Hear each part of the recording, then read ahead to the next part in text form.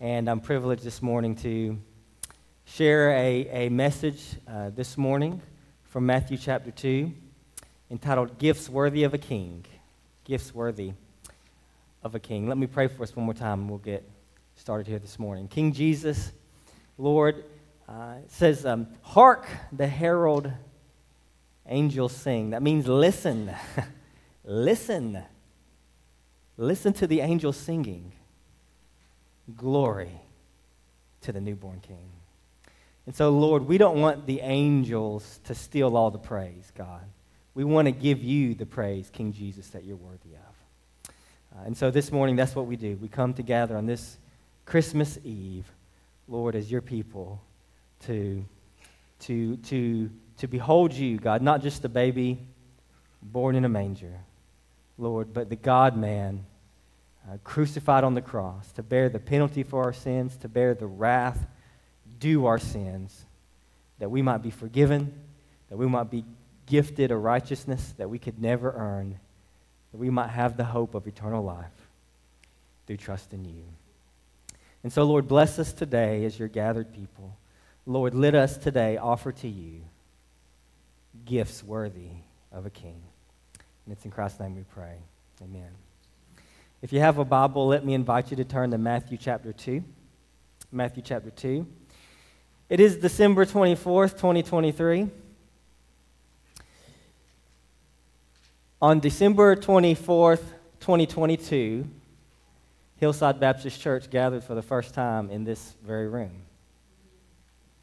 And my heart is so full today to think about all that God has done. When we think about Christmas, we think about gifts oftentimes. But of course, Christmas is not about the gifts we give one another, nor is it about a chubby, bearded man who has no self-control around cookies. Christmas is about the greatest gift that has ever been given, not a gift that we give to other people, but the gift God gave to us. The gift of God the Son to the glory of God the Father. Every other gift comes through him. It is through the gift of Jesus Christ that the church exists. It's through the gift of Jesus Christ that this church exists. And over the past year, he has lavished his gifts and grace upon us. And I'm truly grateful, and I'm truly humbled and amazed by that. A year ago, I would have never imagined that ministry could be so sweet. But here we are. And there's faces here that I know and love. Some I've known for a long time. Some I've only known for this past year or less. But I don't love any of you any less. We have prayed, God send us souls, and he's done that. And I don't think he's done doing it either. And I believe God wants to do more, too, for Hillside Baptist Church. Not because we deserve it, but because he's that good. And so while in the end, we're not the ones who gives to God, it's God who gives to us. Nevertheless, as those who have been saved by grace, we do give to God out of love, out of gratitude, and out of joy. And this morning, what I want to reflect this Christmas Eve on is how we might render to Jesus gifts worthy of a king. That's what I talk about this morning from Matthew chapter 2, beginning in verse 1. If you're able and willing, let me invite you to stand in honor of the reading of God's word. Matthew chapter 2, verse 1. It says, Now after Jesus was born in Bethlehem of Judea, in the days of Herod the king, behold, wise men from the east came to Jerusalem, saying, Where is he who has been born King of the Jews? For we saw his star when it rose and have come to worship him. When Herod the king heard this, he was troubled, and all Jerusalem with him. And assembling all the chief priests and scribes of the people, he inquired of them where the Christ was to be born. They told him, In Bethlehem of Judea, for so it is written by the prophet. And you, O Bethlehem, in the land of Judah, are by no means least among the rulers of Judah. For from you shall come a ruler who will shepherd my people Israel. Then Herod summoned the wise men secretly and ascertained from them what time the star had appeared. And he sent them to Bethlehem, saying, Go and search diligently for the child. And when you have found him, bring me word that I too may come and worship him." After listening to the king, they went on their way, and behold, the star that they had seen when it rose went before them until it came to rest over the place where the child was. When they saw the star, they rejoiced exceedingly with great joy. And going into the house, they saw the child with Mary his mother, and they fell down and worshipped him. Then, opening their treasures, they offered him gifts, gold and frankincense and myrrh. And being warned in a dream not to return to Herod, they departed to their own country by another way. The word of God for the people of God. Thanks be to God. You may be seated. All right, 5 gifts worthy of a king that we want to talk about this morning. Number 1 is journey, worthy of a king. Journey worthy of a king. Number 2 is commotion worthy of a king. Commotion worthy of a king. Number 3, joy worthy of a king. Joy worthy of a king. Number 4, worship worthy of a king. And then finally, number 5, presence worthy of a king. Presence worthy of a king. First, let's talk about a journey worthy of a king. It says there that in those days of Herod the king, wise men from the east came to Jerusalem. Okay, so when it says there that these wise men suddenly showed up from the east, this was happening probably some months and perhaps even up to as many as 2 years after Jesus' birth. And the way we figure that is that after they leave without stopping by Herod again, right? Herod had ascertained the time the star had appeared, and he ordered that all the children 2 and under be killed in Bethlehem and the surrounding region. So it's probably as much as up to 2 years after Jesus was born that these magi are showing up, and that's literally the Greek word magi. So it could mean magician or sorcerer, or likely probably what it means is they were very high-ranking government officials, probably from the kingdom of Persia, probably astrologers of some sort, okay? And they arrived in Jerusalem most likely with a very large entourage, okay, with their nobility kind of out there for everybody to see. And when they show up, and naturally they cause quite a stir in the city. All right, and why would these important men travel so far and show up here unannounced? And if we're correct that they're from the kingdom of Persia, that means they have traveled some 800 to 900 miles, probably on camelback, okay, and probably at a pretty slow pace, and it would have easily taken them months to travel that far. And so the question, of course, for the people in Jerusalem was like, why did they come? Why are they here? All right, well, since they are most likely astrologers, and since ancient civilizations placed a really high importance on the movement of celestial bodies, all right, we are not surprised to find out that they have shown up because of a star. Okay? And now, it's interesting because there's actually some, historical evidence, some writings from the first century that actually indicate that people in the Middle East had this kind of understanding that a celestial event would mark the coming of a ruler from the land of Judea. Now, where that belief came from, we're not 100% sure, although we do know this, that during the Babylonian exile, the Jews, a large number of exiled Jews lived in the area of Babylon. Well, Babylon was later taken over by the Persians, okay? And it's possible that through the Jews who remained in the land of Babylon, they picked up on this prophecy. There's a famous prophecy from Numbers chapter 24 from a guy named Balaam. Now, you remember Balaam because he's the one who his donkey talked to him. So if you come to church one Sunday and you say, "Pastor, my donkey talked to me yesterday," in my head I'll make a mental note to make sure you get some professional help. All right? But Balaam it actually happened, right? God opened the donkey's mouth because he wasn't listening to God. So, if your donkey talks to you, either you're being really disobedient to God or you're a little off your rocker, all right? So, neither one's good. All right, but in Numbers 24, there's this prophecy from Balaam, and this is what it says. It says, "I see him, but not now. I behold him, but not near. A star shall come out of Jacob, and a scepter shall rise out of Israel. It shall crush the forehead of Moab and break down all the sons of Sheth. So there's this prophecy, this expectation linked to a star of a ruler coming to Judea. All right? And so they see this star. Now think about this, right? They live, close to 1,000 miles away. They're not Jews. Okay? They're not Jews. They don't have all the Old Testament. They don't have all the Jewish history. They don't have all the Jewish faith and belief. All they have is a star. And what do?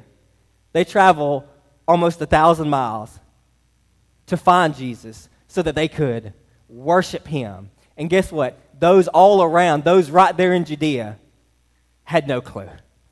They had no idea they had no idea that was going on. But my question for us to think about this, when we're thinking about gifts worthy of a king, the question that this presses upon us is, would we pack up everything and go on a journey if that's what God called us to do? What journey is too hard or too long when Jesus is at the end of it? What call does God have on your life? If God gave you a star, whatever that star is, if God put a star in your life and said, you know what, this is what I want you to do, this is where I want you to go, will you be like the Magi? Will you pack up and go so that you can see the King? Or will we just sit where we are? Right? Is there any journey that you wouldn't take for Jesus? I think that's the question, right? This Christmas, as we're thinking about this, I want to be able to say, let's give Jesus gifts worthy of a king. And for some of us, that may mean a journey, maybe not even a physical journey, maybe a spiritual journey from where we are right now to where God wants us to be. What is keeping us, right? For the Magi, right, there was this physical distance that kept them, that was keeping them from Jesus. And they said, you know what, I'm going to do whatever it takes to close that gap. Maybe the distance between you and Christ right now isn't physical. Maybe it's something different. But Jesus is telling you today, hey, close that gap. Make the journey worthy of a king, number one. Number two, commotion worthy of a king. Commotion worthy of a king. It says when they arrived, they were looking for the king, and the newborn king, and King Herod was troubled, and all Jerusalem with him. So this entourage shows up, these powerful people show up, these wealthy, royal-looking people show up, and it throws the whole city into confusion. And Herod's kind of panicking because he's like, what, king? All right, and he assembles together all the priests and scribes, and they go into a frenzy to figure out what's happening and where the Messiah was supposed to be born. And he does all this under this pretense of wanting to worship Jesus, when in reality, and we've talked about Herod before, Herod was a maniac, all right? He was highly suspicious of people. He was kind of out of his mind. He had one of his own sons killed, fearing that son was trying to usurp his throne, all right? And we know that he's crazy because when the wise men left the other way, he ordered to basically murder a whole generation of babies around Bethlehem. All right? So everything's crazy, everything's frantic. There's this huge commotion. Why? Because the wise men's arrival marks something very important. It marks what? It marks the birth of a king. It marks the birth of a king. And guess what? When a king is born, that creates a commotion. That creates a commotion. All right? We sing the song Silent Night, Holy Night. I don't know if you've ever been in a room when a baby is being birthed. I've seen it 5 times. It's not silent, all right? And it may be holy, but it's not silent, all right? It's quite a commotion, all right? And how much more the birth of a newborn king, all right? And not just the birth. I mean, this is a massive deal, right? This is God's son. This is the King of the Jews. This is the Messiah being born. This is the one prophesied by Scripture, right? In the book of Micah, that is cited there. Micah wrote 700 years before Jesus was born, telling the exact place that in which he would be born. In fact, if you go through, what's fascinating, right, is that Mary and Joseph didn't even live in Bethlehem. All right? They were from Nazareth. Okay? And so what did God do? Well, he caused a Roman-wide census just to get them to travel to Bethlehem at the right time so that Jesus would fulfill the prophecy. Right? It's amazing. And so there, Jesus is born in Bethlehem, which is what? Which is David's hometown, right? Bethlehem was David's hometown, all right? And Jesus is what? He's the heir of David. He's the heir to David's throne, God's anointed king. And so the point here is that Jesus' birth created all this commotion, with the whole Roman Empire, right? They did a whole census. It created a whole commotion in Jerusalem when the Magi showed up, right? Right? When Jesus shows up, it makes a commotion. My question to us this morning is, has Jesus yet made a commotion in your life? Because let me tell you something. When you meet Jesus, when you really meet Jesus, your life's going to change. It's just going to happen, right? Right? I mean, it's not rocket science, right? We've all met people in life that when we meet them, it changes our lives, right? Maybe for some of us that's a spouse, or maybe it's sometimes it's that first child or something like that. But none of that compares to when you meet Jesus. When Jesus comes into your life, everything changes. The earliest Christians, when Paul and them were preaching the gospel, they chased them out of the cities because everywhere they went, they said they were turning the world upside down. Well, they weren't turning the world upside down. Jesus was turning the world upside down. They were just preaching Jesus.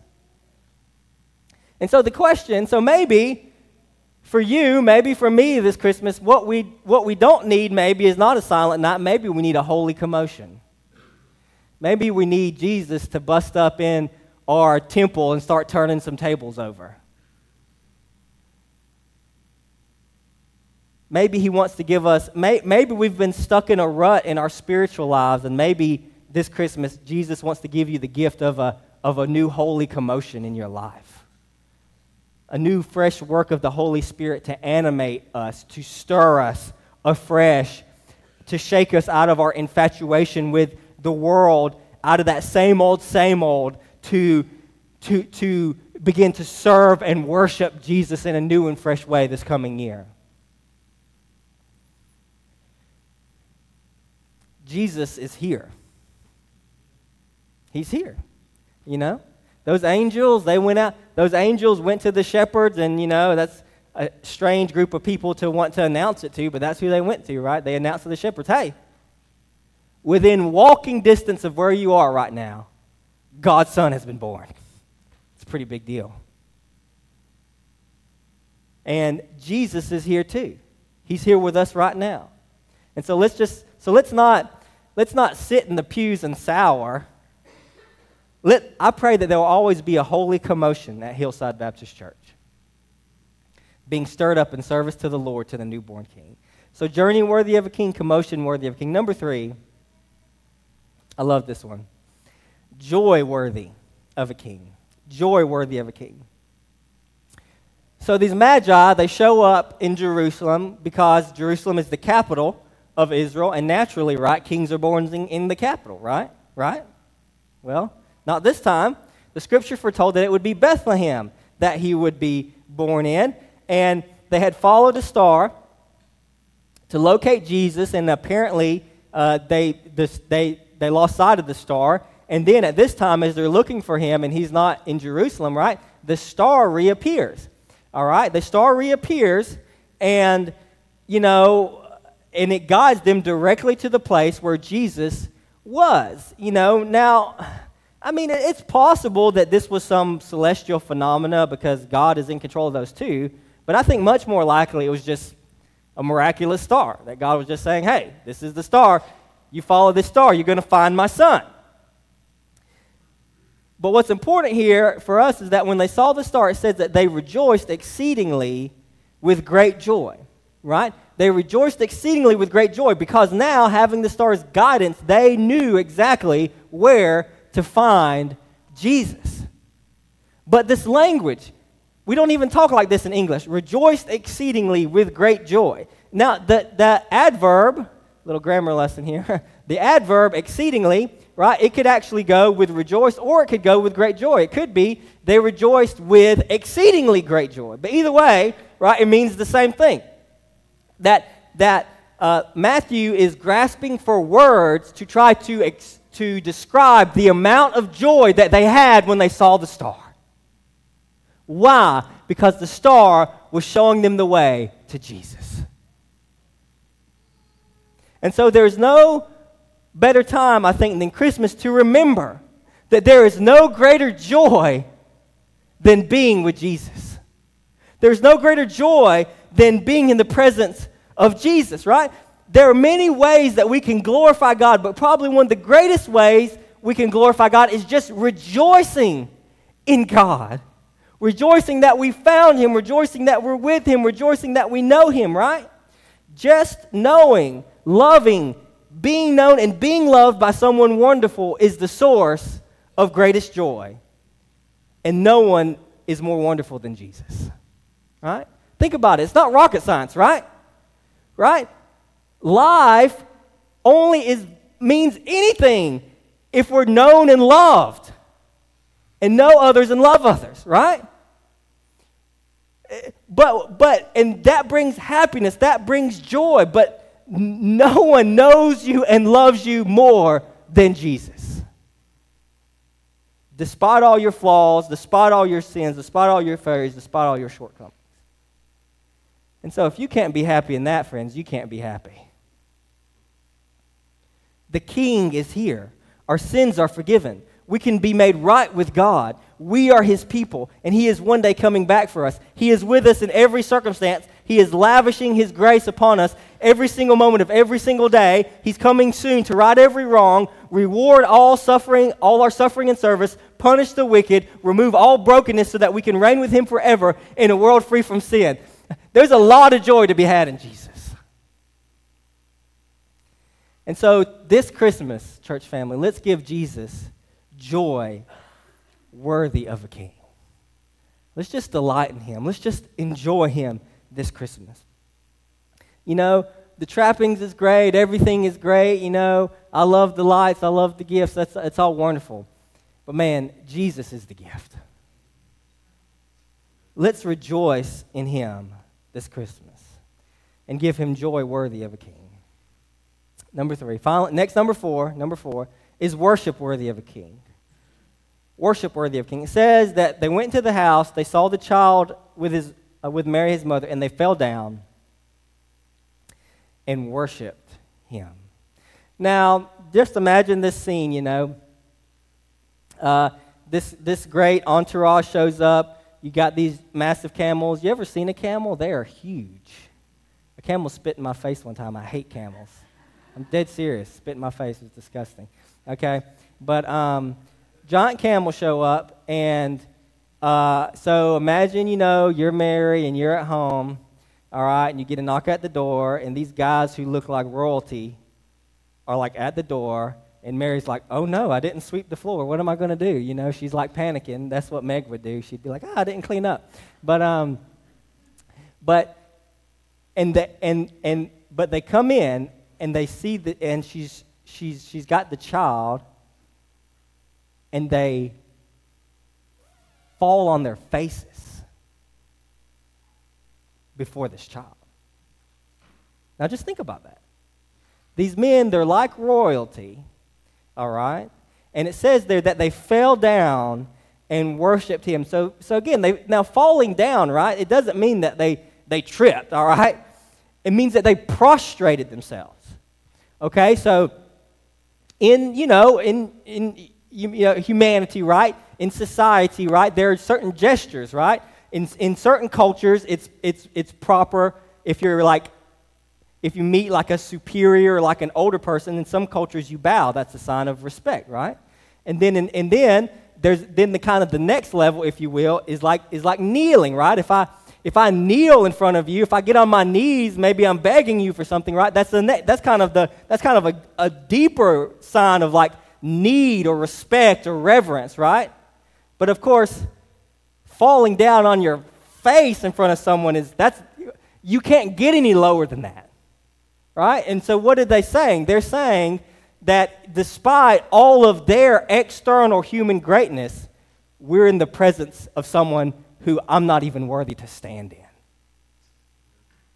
And he's a child, right?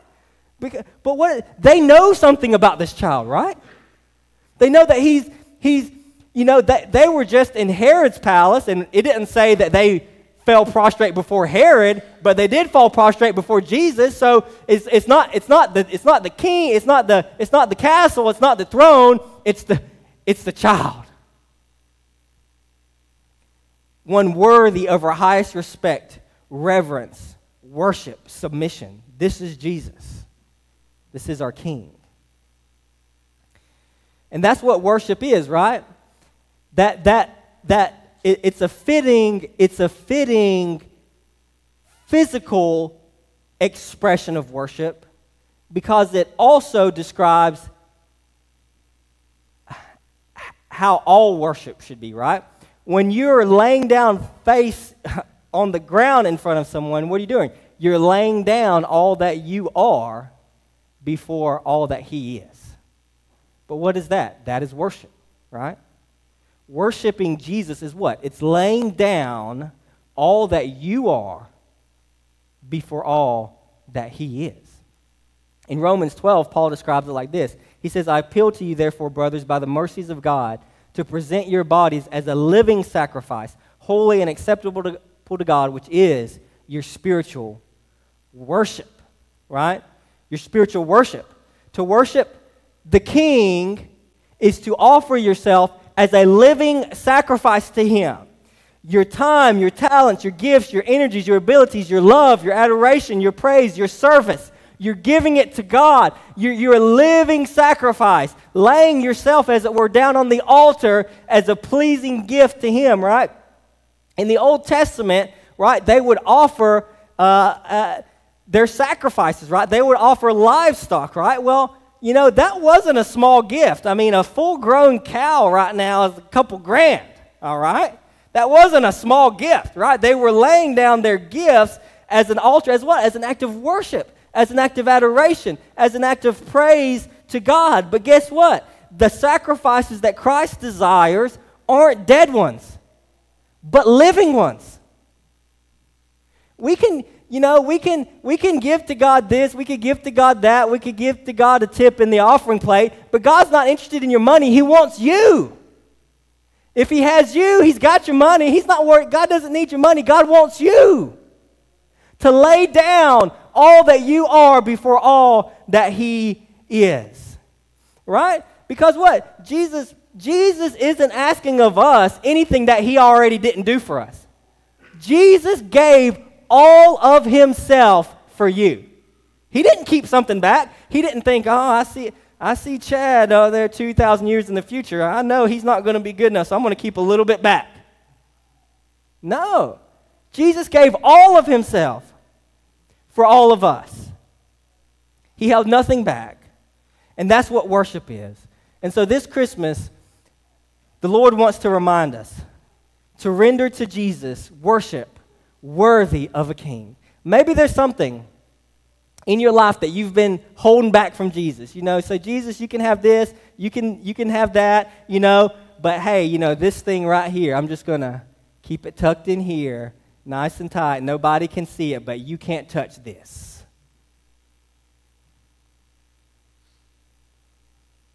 It's time to render to Jesus worship worthy of a king. Let's give it all to him. Let nothing be off the table to give to him in worship. So number 4, worthy worship of a king. Finally this morning, number 5, presence worthy of a king. It says they offered to him gifts, gold, frankincense, and myrrh. And so we see that the wise men give Jesus 3 gifts. And that's typically where we get this idea that there were 3 wise men. But actually, we don't know that. We don't know how. There could be 2, 4, 10. We don't know how many wise men. All it just says is they gave 3 gifts. All right? But we do know what they gave him. It says they gave him gold, frankincense, and myrrh. Now, we could read some into the symbolism there. I mean, gold, of course, is extremely valuable. To this day, gold is used as a physical store of value. At the time that I wrote this sermon, gold was over $2,000 an ounce. So if you want to give your pastor some gold for Christmas, I'll be up here after the service. But $2,000 an ounce. All right. Frankincense is a valuable resin that was used as a type of incense that was associated with worship and offerings. So that could have something to do with it. Myrrh was a similarly prized aromatic resin, and that interestingly was used oftentimes in the burial of bodies. So there might be some symbolism there. I think probably one of the main things is that all of these gifts were very rare, very valuable, very expensive. In other words, the wise men these are the kind of gifts that you would bring to show somebody that you weren't holding anything back, that you spared no expense, right? That you're giving them the very best that you got, all right? And so that's what they're doing, right? They're trying to give Jesus presents worthy of a king, right? I mean, they are treating Jesus as good or better as they would the greatest earthly nobility, because that's who he is. And then some. And so the lesson for us this Christmas is this. Let's honor Jesus with our gifts, our whole lives, not the least of which is our material possessions. Let no gift be too great that we won't give to Jesus. In a season that, in many ways has become almost entirely about gift giving, why not let your greatest gift this year be to Jesus? I mean, it is his birthday. Why not let your greatest gift this year be to Jesus? As Southern Baptists, one of the ways that we have traditionally given our best gift to Jesus has been through the Lottie Moon Christmas offering. I think it's a wonderful gift. I think it's one of the best gifts because it's a gift we give to Jesus that he turns around and uses so that he can give the gift of himself to people all over the world that desperately need him. You probably, hopefully you recognize the faces on the video earlier because they're from Eastman. And they are supported by the gifts that we give in this room to the Lottie Moon Christmas offering.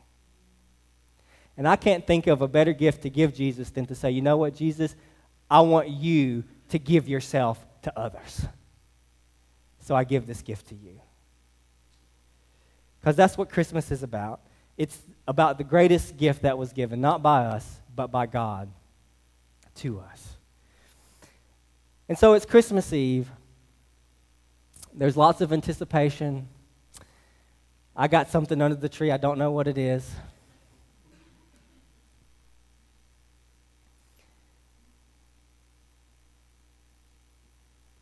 But you know what? If all the gifts went away, Jesus would be enough. And so I love you. I rejoice over you, church family. I hope this tonight, today, tomorrow, however you spend it, I just pray that it is full of joy in Jesus. And may that fill our hearts and fill our church this Christmas season. Let's pray together. Father in heaven, Lord, you are worthy of more than we could possibly give. But Lord, despite our weaknesses, despite our failures, despite our shortcomings, by the Holy Spirit who lives in us, I do believe with all our hearts, Lord, that we want to give you gifts worthy of a king. And so, Lord, kind of like children, Lord, who who say, oh, Daddy, I want to give you a present. Can I have some money so I can buy you a present? Lord, we don't have anything to give you except what you've already given to us. But Lord, we're your children and we want to give to you. And so, Lord, fill our hearts this Christmas season. Fill us, Lord. Grant us the grace to give out of joy to you, even if it has to be something you've already given to us. Lord, we want to give you gifts worthy of a king. Our hearts, our lives, our affection, our praise, our surrender. We love you, Jesus. Thank you for loving us. And it's in Christ's name we pray. Amen.